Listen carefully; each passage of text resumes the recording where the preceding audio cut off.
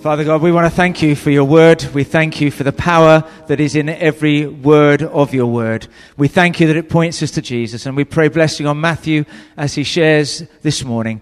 May he draw our attention to you, Jesus, and give us fresh and renewed vision and understanding and encouragement and inspiration and challenge as to what it is you want to speak to us through the presence of your Spirit. May our hearts be open to receive your word, that it might take root and grow and flourish and bear fruit. Pray blessing on Matthew. Fill him again with your Spirit, God, in your name. Amen. Thanks, man. So thank you so much again for inviting me and welcoming me to Newcastle Baptist Church. And today I'm looking at this topic, engaging with secular culture, which is something that Paul does so here in Acts 17. Before I get to that, I wonder if you've ever watched the American Office before. It's on the screen there. Hands up if you've watched it. Oh, not that many of you guys. I'm sure you've maybe at least watched the British one before. But even if you've not seen it, that's totally okay. You'll hopefully still get the point I'm trying to make. You've probably at least heard of it before. A lot of my students are very into The Office, which is why I know a little bit about The Office. And it's basically a mockumentary series. And what that means, it's a mock documentary of fictional events about daily life of a in the office, there's this character called Angela, and Angela is Christian, and it's like, yay, representation, and it's like, yay, representation for Christians, isn't it? From the perspective of the secular world, stereotypical Christian, and I wonder what a stereotypical Christian looks like to world. What would you think? Maybe you'd hope that it was somebody marked with love and grace, or somebody that is kind and lives with integrity. But unfortunately, Angela is none of those things. Angela is the complete opposite. She's a bit judgmental, a bit mean, a bit cold-hearted. In fact, there's episode in The Office where one of the characters, Jim, asks several people what free books he would bring on a desert island. And Angela, being the Christian that she is, her first answer is the Bible. And she says it with her eyes rolled back, just kind of like being like, "What? This is such a silly question." So, you've only said one book. You've got two others. And so Angela says the next one, The Purpose-Driven Life. It's also a great book too. And then Jim is like, oh, great, name a third book then. And Angela just like refuses. She's like, whatever. And clearly isn't interested in the conversation at all. And so another character and says, oh, I bring the cheat code. In horror, thoughts of somebody bringing that to a desert island. And so she chimes in and says, okay, my third book will be the Da Vinci Code, but I'm going to take it and burn it. And a picture, isn't it? She has such harsh responses to her friends. I think this kind of goes to demonstrate her judgmental attitude towards the people asking her these questions. And I think it highlights the challenge we face here today as Christians in the West. You see, the perception of many unchurched people is that we, as Christians, are unfortunately seen as judgmental, hypocritical, even bigoted in what we believe and have to say as Christians. And so we are seen as part of the problem rather than the solution. Part of the problem rather than the solution. And that's not surprising, I think, because the UK is becoming an increasingly secular country, isn't it? I mean, a few months back, we had the results of the national census, and it officially revealed to us that the UK is no longer a Christian country, with only 46.2% of people actually saying they're Christians. And so, friends, there's a bigger need than ever before here in the UK for us to know how to engage with a secular world. But where on earth do we start? I think the thought of engaging with secular culture or sharing our faith with people like that can often just be scary And it makes us feel utterly helpless because we don't even know where to start. And often we just feel so poorly equipped to face these things or answer big questions people have about Christianity. And that's something that my students often struggle with. And I know I have as well before. And so I think the temptation is then for us as Christians today, rather than boldly proclaiming the gospel like we should, we're tempted instead to do two things. Number one, to simply just blend into the culture around us. To cease living distinctively as Christians and just compromise our faith to simply fit in with the world.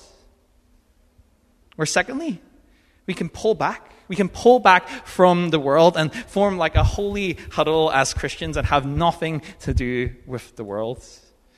We can be our little happy Christian community here, and those non-Christians, they can just go have fun over there. But today, we see a third approach in Paul the Apostle. And what is Paul's approach? Paul's approach is not only does he remain distinct as a Christian, but he isn't afraid to boldly engage with his non-Christian peers, even if he has to do it on his own. So in today's passage in Acts 17, we see Paul engaging with perhaps the brightest, most intelligent people of his days, these people in the city of Athens. But before we dive in and unpack this, why don't we just kind of set the scene a little bit? And a couple of verses before, you'll see that Paul had been preaching in this place called Berea for quite a while. And there were some people who really didn't like what Paul had to say. In fact, they really didn't like him. That they came all the way from this other city, Thessalonica, these Jewish people who came just to start a riot and incite us to riot against Paul and his companions. That's a lot of dedication to wander from another city just in case after Paul. And so, of course then, for Paul's own safety, he's forced to be escorted to receive. He's unfortunately forced to leave behind his companions Silas and Timothy.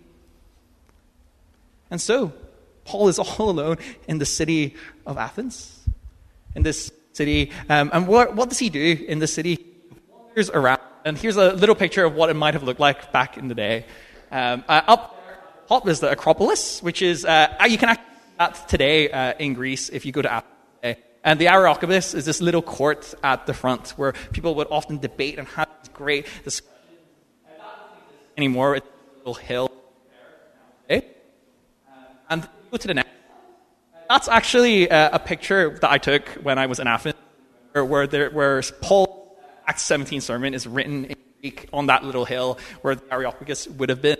It's pretty cool. Unlike a lot of older Bible places, the city of Athens is still around, thriving, and it's such a bustling city. But what can we actually learn from Paul's venture here in Athens? There's a lot to unpack, but in the next 20 or 30 minutes I have today, I want to unpack three main things with you guys today. The three H's, as I'd like to describe it as. Number one, the heart behind evangelism. Number two, the how of evangelism. And number three, the hope that we share in evangelism. And that's how we'll break down what Paul has to say to us today. And so why don't we start with the first one, the heart. You see, as soon as Paul arrives to Athens, like any person wandering around, he begins to wander around and probably do a little bit of sightseeing. You can kind of imagine Paul looking for the marketplaces, smelling the fragrance of all the nice Greek food. If you've never had Greek food before, it's really good. I'd highly recommend it. But as he's doing his little sightseeing tour, as he's taking a break from his preaching, he begins to notice a few things. He notices and sees things that would have appalled any Jewish person back then. These statue of idols, left, right, and center. No matter where you go, he sees these idols. But what does Paul feel when he sees this? We see this in verse 16, don't we?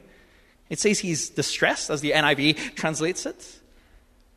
And it's easy to read this and think, is Paul just feeling a little bit judgmental here, looking at all these pagan Greeks so lost in their ways, and shows up with a spiritual chip on his shoulder, coming into Athens with that sort of air of self-righteousness and hypocrisy we saw in Angela in the office.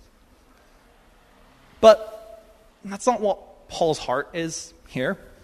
I think the English Standard Version, or the ESV, renders this phrase a little bit more accurately. It translates this phrase to, his spirit was provoked in him.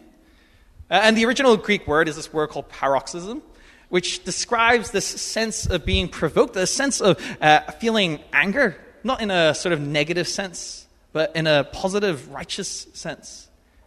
And there's this really great Bible commentator called John Gills, who actually preached in the same church as Charles Spurgeon 100 years prior. And this is what he has to say about Paul's feelings here. He says, "Paul was troubled, and his heart was grieved. He was exasperated and provoked to the last degree. His heart was hot within him. He had a burning fire in his bones and was weary with forbearing and could not stay." Paul's soul was troubled and his heart was grieved. And I think Gill here captures what Paul is feeling in this very moment as he looks around. That Paul deeply cared about the people in Athens, even when their beliefs seemed a world away from his own Jewish background. And of course, right, Paul was well versed in the Jewish scriptures. He would have known exactly how God dealt with his own people's idolatry in the past. Idols that led to God's punishments and wrath. And so he knows these idols should not be taken lightly. But he isn't provoked here in his spirit because it offends him and his Jewishness. But actually the sight of these idols provokes Paul because Paul is acutely aware of what God's heart was for his own people when they struggled with idolatry. In fact, there's so many passages we could look at in the Old Testament, but here's one in Jeremiah chapter 13. And this is God speaking to his people. They're about to be punished for their idolatry. "If you do not listen, I will weep in secret because of your pride. My eyes will weep bitterly, overflowing with tears because the Lord's flock will be taken captive. My eyes will weep bitterly, overflowing with tears." Can you picture that? God weeping for his people because they refuse to listen, because they can't turn away from their own idols. And in fact, in 2 Peter says, God doesn't want anyone to perish or everyone to come to repentance. Not wanting anyone to perish, wanting everyone to come. In other words, I think God's heart for his people is that his heart breaks for every soul that is lost, every soul that doesn't turn to repentance.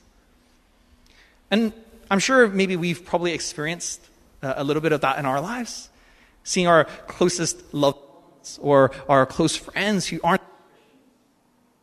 And imagine the thought of them passing away one day without even knowing God. How would that feel? Picture what that feeling would feel for you. And whatever that feeling is in your heart right now, you see, God would feel that infinitely more. Not just for those around us, but for us as well as individuals. And why does God feel like that? Because he loves every person more than we could ever love them. And as Christians, are we not called to love like Christ has loved us? And so I think to love like God does, to also have our hearts break for the lost. This very same spirit, distressing heartbreak Paul experiences. Looking around all the idols in Athens. A heart of harsh judgment, but one of love. One that is heartbroken at the sight of these people being so lost, so far away from God. And I think this heart is the heart that provokes and motivates Paul to share the story of this one God who can save us from ourselves. And the reason I start with this is because it's so important we get this right. That we have a heart for evangelism first. Because if not, it'll sometimes feel like a chore. It'll feel like a bit of a bore, or sometimes it'll even feel like we're just trying to win an argument rather than trying to win people's hearts for God. And we'll be quick to treat people like a project and not actually show any genuine love or concern for them. And so, friends, it's with this heart that Paul goes on and is spurred to the gospel in Athens. And that he does. He goes, reasons in the synagogue and the God-fearing, verse 17. And eventually, it picks up the interest of these Stoic Epicurean philosophers who begin to debate with Paul. And to the point where they're so interested in what Paul has to say that they decide to invite him to the Areopagus, this place, this court where ideas were discussed and debated. And it's here in this setting, in this little court, Paul's sermon begins. And we'll be spending the rest of our time looking at and examining how Paul evangelizes. And in Paul's sermon, I think there are a few observations we can make. First, Paul identifies with the culture. He identifies with them. He connects and engages with what they love and are passionate about. And as you can see, he actually takes so much time to carefully observe their culture, as he says in verse 23, just so he can understand where they're coming from. Just so he can identify what are they interested in, what are they passionate about, what do they care about. So he can speak on their own terms. And I wonder how often we can answer those very same questions about our own non-Christian friends. Often our temptation when we shy away from the secular world is that we can become so worried about conforming to the world that not only do we remove ourselves from the world, we also become so out of touch with those people that surrounds us with. Friends, there's a difference between being conforming and being informed. And it's important. It's important for us to be informed about the people around us so that we can communicate the gospel in a way people actually understand. It's so easy to kind of whip out a Bible passage or just use loads of big Christian words that non-Christians have no idea what they mean. And for example, imagine if I started preaching to you in Chinese today. You guys would just be scratching your heads. You're like, what's this guy saying? You know, in Chinese, like I would be saying really good stuff, or hopefully good stuff. And all these amazing truths about Jesus, but you'd all fail to understand it. It would just go over your heads. If we don't identify well with those around us, that's what it can be like when we speak about Jesus to those around us. And friends, Paul doesn't make this mistake. He makes sure to do his research. And so he addresses the Athenians, and by doing that, he demonstrates that he's listened to them well and understands their culture and what their culture longs for. And he doesn't do this to just attack them. You see, he actually affirms and commends them for their interest in religion. In fact, he even uses one of the objects of their worship, an altar to the unknown God. What a silly thing, right?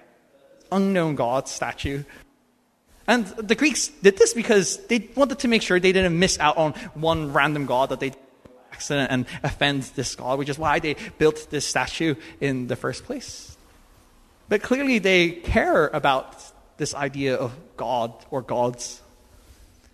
And Paul identifies with them, not only so he can resonate with his audience's culture, but so he can challenge their culture in the places where it contradicts the gospel. And the Athenian culture kind of contradicts the gospel in two main ways. As we looked at earlier, there are two main types of philosophers here, the Stoics and the Epicureans. The views of the Stoics, they had a pretty small view of who God was. They believed that he could be contained, and he was contained within creation. And there was nothing of God outside of creation. And what that means is that to find contentment, people needed to live virtuous lives, or what they saw as living in harmony with nature. And in practice, this just meant that people simply had to accept things as they were. Because their gods, because they were part of nature, didn't actually have any power to change or do anything or to save us. Their gods that they believed in were bound by the laws of nature just as we are. And so Paul begins by boldly challenging this view. He shows that this God that he is preaching about isn't a pathetic, impotent, tame God. He isn't a created thing or a figment of somebody's imagination or the end of some sort of philosophical debate. But this is a living God who made and created everything. As a result, transcends all of creation because he was the one who made it. In fact, he doesn't need us, but instead we are utterly dependent on him. In other words, this wasn't just some sort of another demigod, their pantheon of Greek idols, but the God of all gods. In other words, what Paul is trying to say and teach the Stoics was that God is bigger than they could ever think or imagine. And so this takes Paul to challenge their second contradiction, the view of the Epicureans. And so the Epicureans, on the other hand, they had a very impersonal view of God. They did believe in gods, but just felt that they didn't really care about us. And so the way you live then, if they didn't care about us, is just to live a life of enjoyment and pleasure rather than worrying about life. Just do whatever you want. Enjoy life until it ends. And of course, with Paul's massive view of God, it would be really easy for the Epicureans to see this God as even more impersonal, even more unapproachable. But Paul shows that deep down inside, God has given us this inner yearning and longing to seek after him. An inner yearning and longing to seek after him. And this longing was given for a purpose. As Paul says, that they might seek after the real God and personally come to know him. To seek after him and personally come to know him. And so contrary to the Epicurean view, this God isn't unapproachable. He's not unknowable or disinterested in what we have to do in our lives. But rather, God is not too far to be known. Yes, he is bigger than we can imagine, but he is not too far to be known. He longs for us to seek and to know him. And Paul illustrates this not by quoting scripture, but instead he quotes from two Greek philosophers. And these are what they say. For in him we live and move and have our being. We are indeed his offspring. And this stands out for a really big thing, is often we can be so quick to throw out these Bible verses, but non-Christians, they don't see Scripture as their word of authority. And Paul acknowledges this for these philosophers. He knows that they're not going to listen to Scripture because they don't even know what it is. And so he speaks on their terms, using their own poets against them. But why should this point actually matter? Because it shows we are intrinsically connected to God. We as are made in his divine image. If that's the case. If we are made in his divine image and made to be in relationship with him, then it means he is the source of life and he deeply cares for us and longs for us to know him because he knows that true delight is not found in these little man-made idols. But true delight and satisfaction is found in him. And so to summarize the way he challenges these two contradictions, he's basically saying this God is bigger than you can ever imagine. More personal than you ever thought. And isn't that an amazing truth for us today? And so with these two things, Paul finally confronts them then with their need to come back, to return, to repent to God. You see, if this view is true about a personal and powerful God, then it's absolutely absurd to think that God is simply a figment of artistic imagination. Like the gold, silver, or stone gods Paul found all over the city. It's ridiculous, isn't it, to think that these idols could provide satisfaction. So what Paul is saying here is the answer you're looking for isn't these man-made idols, but in this true living God. And he's calling to us. In fact, he's not like those pantheon of Greek gods who are just simply violent, jealous, greedy, and capricious, doing things on a whim and ultimately indifferent to humanity. But in fact, he is a just God that will one day return and restore the world through his righteous judgment and justice.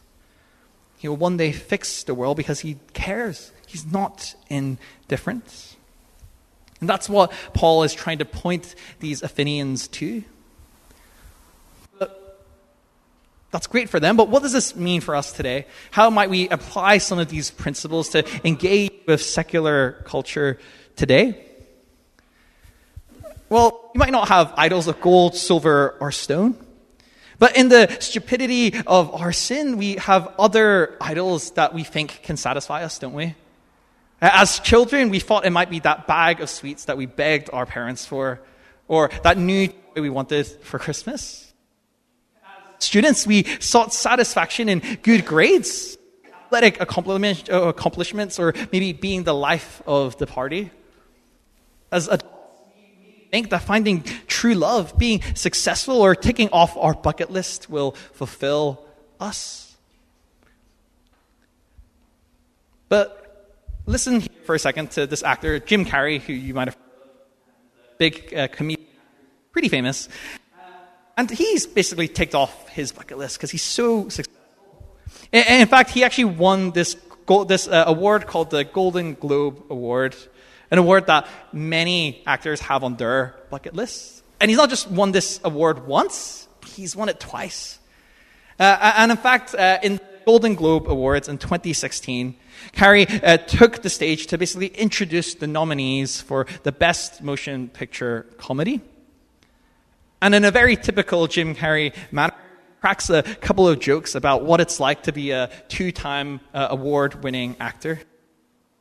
And as he begins to speak, his speech begins to gradually turn into this painfully honest critique of our own life's search for satisfaction and the emptiness of trying to fulfill our dreams. And this is what he says. And when I dream, I don't just dream any old dream. Oh, sir. I dream about being three-time Golden Globe winning actor Jim Carrey.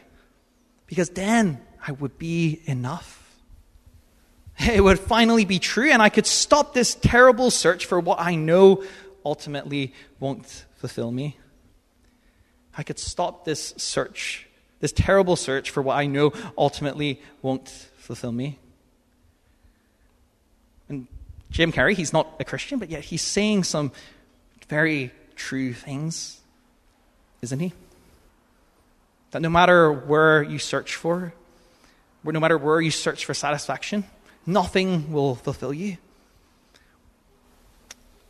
And this is what Paul is saying about God.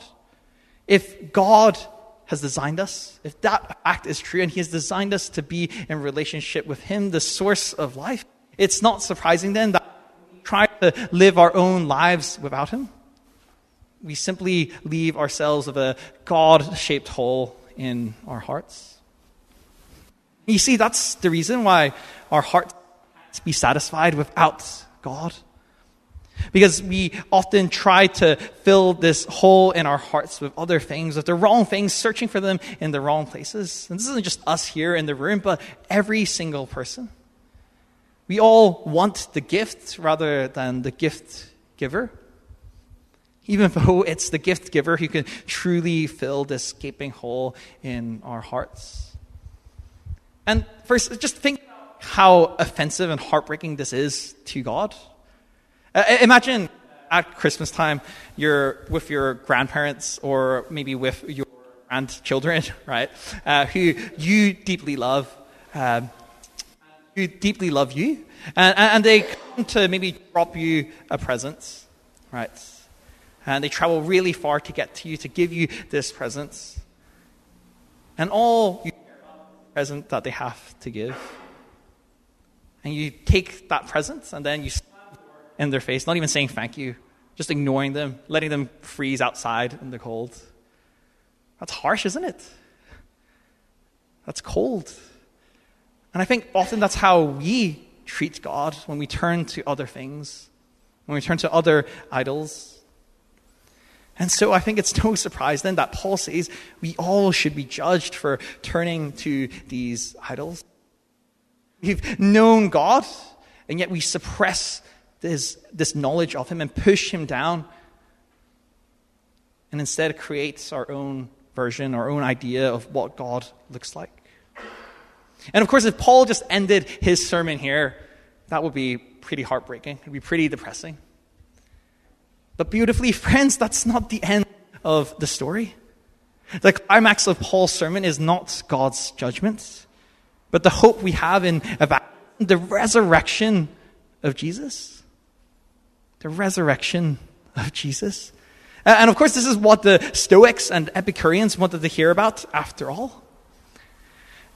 And I think, we often just reflect on the resurrection story at Easter time.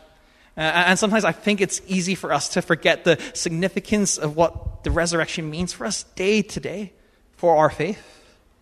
You see, the resurrection is a literal, physical, datable event that proves every word the Bible says is true. That's why Paul even says that this is proof. This is proof. And friends, the Christian faith isn't some sort of wonderful existential experience that people wrote down because it made them feel good, right? Even though they knew it didn't happen. That's in theological terms what you call absolute rubbish. So.